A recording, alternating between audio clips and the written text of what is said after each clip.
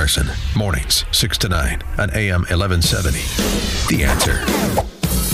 Good to have you with us here. The Mark Larson Show, AM 1170, The Answer, everywhere across America on CRN Digital Networks, iHeart Radio, and of course on our app. You get it all together there. You just go on your smartphone to the App Store and search AM 1170, The Answer. You get it all free, including whenever I post things to social media. It magically appears. If only the rest of life and politics were so easy. Big blow over the weekend to the Constitution. How it fares in the United States Supreme Court. You know, so many of these decisions have come down in recent years, 5-4, and often the additional member on the 5 side would be Justice Antonin Scalia, who believed what the left likes to say is just crazy talk. I mean, they liked him. His best friend was Ruth Bader Ginsburg, of all people. Ideologically at opposite ends, but his detractors on the left like to say that, he just wasn't with the program. I mean, he needs to grow. He needs to adapt the Constitution. And Scalia would say very eloquently and very emphatically and often with a sense of humor to point out just, hey, it's all about what did the framers of the Constitution say? What did they mean? He was an originalist. He was a textualist. Matt Bowman is with us, senior counsel at ADF, that's Alliance Defending Freedom. And Matt, good to have you here. What a shock to have Justice Scalia off on a hunting trip and then suddenly he's gone. Well, he was such a giant in protecting our constitutional freedoms, and that's what makes the vacancy that he provides in the court so crucial to let the people decide the direction the country should go this November instead of the president ramming his own appointee in. When you look at all the drama, what was your...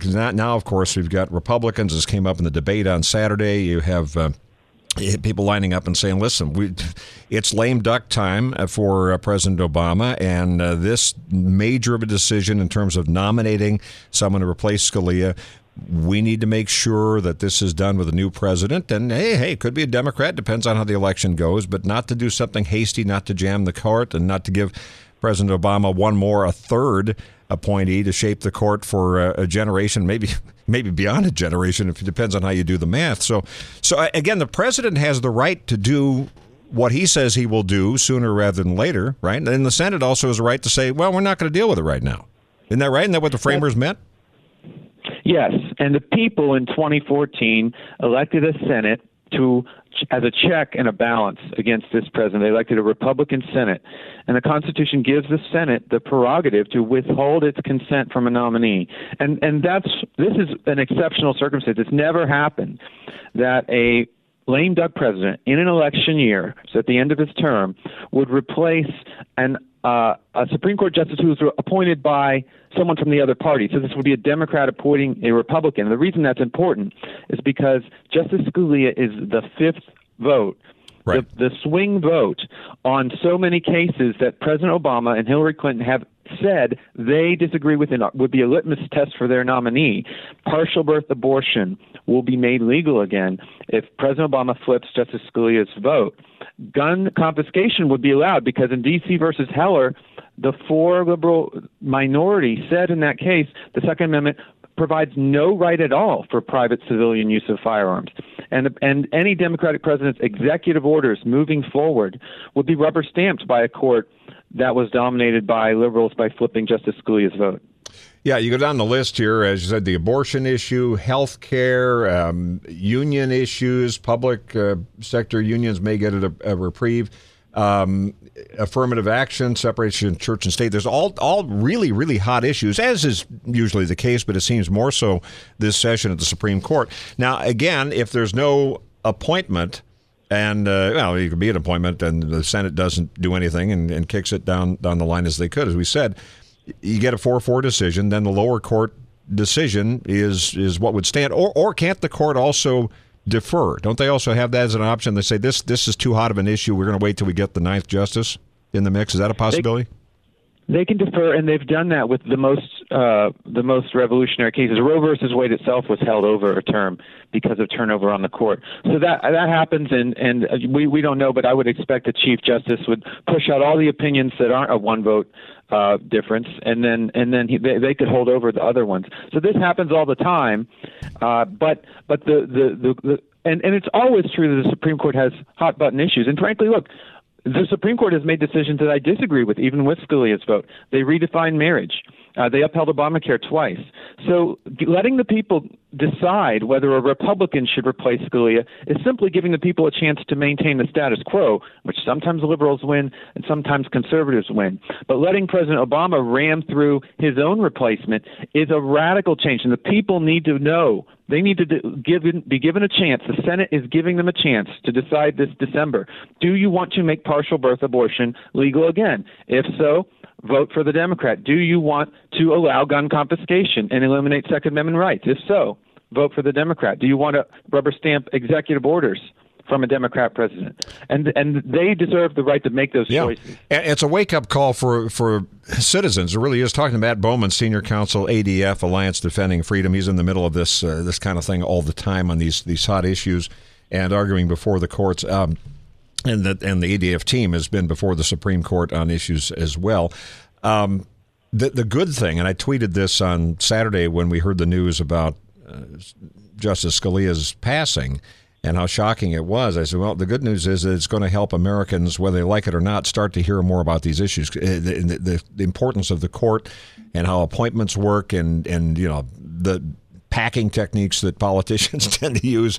Franklin Roosevelt was the extreme, but it happens all the time, and the president is doing a happy dance, I think, on the opportunity here, because you never want to let a crisis go to waste. This is a good crisis for him because he can do all these things we're talking about. But Matt, one of the things we have here right before elections, the most popular question that I tend to get literally the day before Election Day is, hey, what about these judges? When there's an affirmative vote, you got to affirm or not affirm somebody who's already there, and then you have no information on the ballot.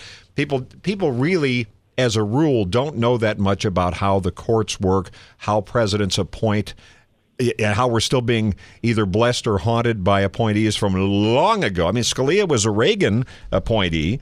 You look through some of the lower courts, and anytime the decision comes down, I tend to look at, okay, how did this man or woman get there? Who appointed this person? That tells you a lot, although some of them change, as you know, over time. So if this story and what we're talking about, because it's such a huge issue, and it will, and now it is entering into the presidential campaign, I think that's good when Americans go, wait a minute, how does this work? Maybe they won't call us the day before an election and ask for pointers. I guess it crystallizes the issue. And our Constitution provides checks and balances so that we don't have a monarch. We don't have one all-powerful leader. And so it says Supreme Court justices, yes, they get nominated by the president, but nothing happens on them unless the Senate consents. And the Senate, by withholding consent right now, the Senate is protecting the right of the people to decide this November. Both the Senate and the presidency is up for grabs this November. It's just a few months away. The people have the right to make that decision. And so a week ago, after the New Hampshire debate, Hillary Clinton came out and said, once again, she reaffirmed her opposition to the law that banned partial birth abortion. Now, that issue did come to the fore, but it was a bit hypothetical at the time because while the Supreme Court, everyone thought that the people on the court are going to continue. Well, now that there's a vacancy, this crystallizes the issue for voters. Do you want to flip Justice Scalia's vote and legalize partial birth abortion again? That is on the ballot this November. Matt Bowman with us from ADF, Alliance Defending Freedom. Now, what are you hearing, what are you sensing from people who are in the middle of this every time about these conspiracy theories? Because there are a few, as you know, out there on social media. And when you have the businessman, John Poindexter, who owns the 30,000-acre luxury ranch where there was this hunting trip and the place where Justice Scalia died, reportedly of a heart attack. There's no autopsy. Family says they don't want an autopsy. Poindexter says he tried to awaken Scalia in the morning on Saturday. The judge's door was locked. He did not answer. 3 hours later, he returned after an outing with a friend of Scalia who was there from Washington. And he says, quote, "We discovered the judge in bed, a pillow over his head. His bedclothes were unwrinkled. He was lying very restfully, looked like he had not quite awakened from a nap." So that, as you know, that's all over the internet going, aha! maybe something happened. But again, the family's not saying, "Oh, let's do an autopsy." So, is there any there, or is this now going to be the latest grassy knoll Lee Harvey Oswald, conspiracy? Well, I don't put much credence in that, but it is interesting that the more important family issue, which is the grieving of Justice Scalia's family and the celebration of his life, is being left sort of in the dust by the political firestorm. Yeah. This was a great man, as Ross Douthat had said on the internet. He left 28 grandchildren. He lived such a full life, long in years. 9 kids. He died quail hunting after quail hunting. I mean, it's the kind of and was a Christian, was a devout Catholic and religious man, and we expect that and pray that he is with the Lord. And so, what a wonderful life and an inspiration he is, both in life and death, to all of us, and that shouldn't be overlooked.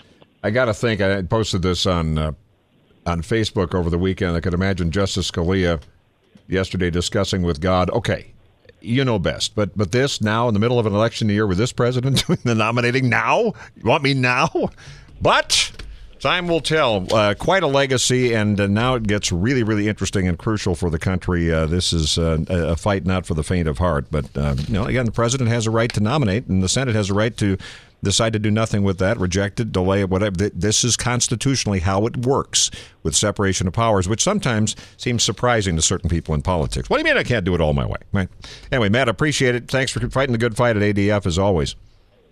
Thanks for having me. Take care. Matt Bowman, Alliance Defending Freedom Senior Counsel. Mark Larson Show, AM 1170, The Answer.